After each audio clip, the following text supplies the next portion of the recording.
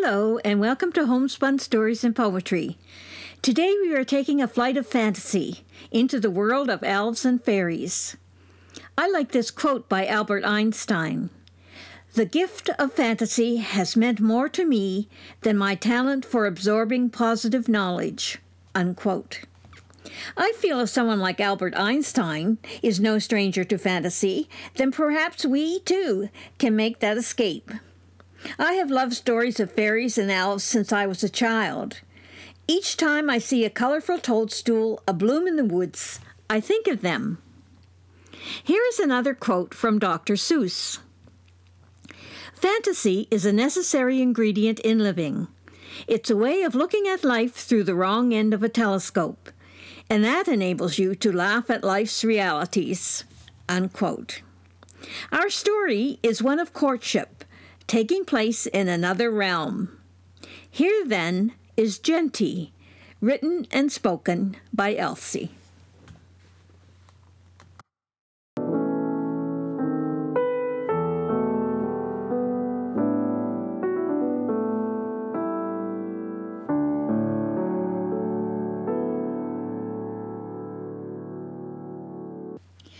Genty had searched every single haunt in the kingdom for Haman.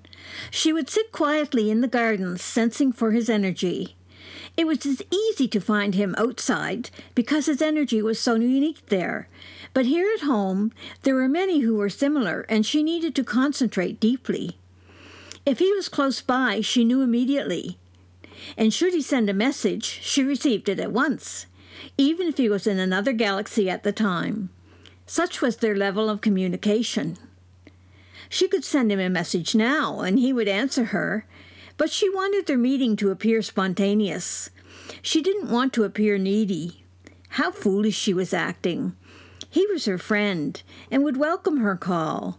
Why was she being this way?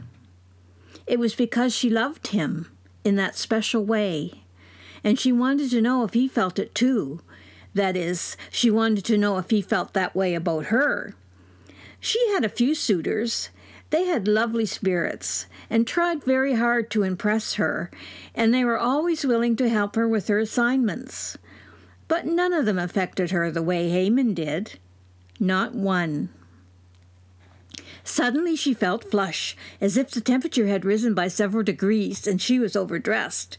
She forced herself to remain very still. "Sweet Genty," said Haman as he sat down on the bench beside her, "you have been thinking about me." Genty flushed, and her face turned a fetching rose color. Darn, she thought. "He has picked up my mind's meanderings. How foolish of me to allow my thoughts to become so intense. But then," and she smiled inwardly at this thought, "here he is." "Fear not, Genty," he was saying as he noticed her discomfort. "I cannot read those lovely thoughts of yours. I only know they are of me." He moved a little closer to her until their thighs were touching. She felt a surge of excitement and tried to control her agitated emotions. "Thank you for coming to me," she almost whispered in reply. "I was indeed looking for you." At this he took her tiny hand and held it with a gentle grip, just strong enough to prevent her from pulling away easily. "What can I do for you, little one?" he asked quietly, matching her apparent demeanor. "He must know," she thought anxiously. "He does know." She couldn't bring herself to speak for several seconds, and then she said, "It's been a difficult day, and I am in need of a little support. I was wandering about and thought I might run into you." "I'm so happy we found each other," he responded. "It's always a pleasure to be with you," he continued, giving her hand a gentle squeeze. Genty shivered with delight in spite of herself. "Thank you, Haman," she responded. "Would you like to go for a walk?" he asked. "We can talk about anything you choose, or not at all, if that pleases you more." "Oh, thank goodness," Genty thought. "I will handle this much better when I am moving, surely." "Let's," she answered aloud. Haman continued to hold her hand as he pulled her gently to her feet.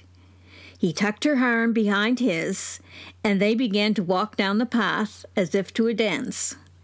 Genty felt another rush of sweet anticipation and allowed herself to be led.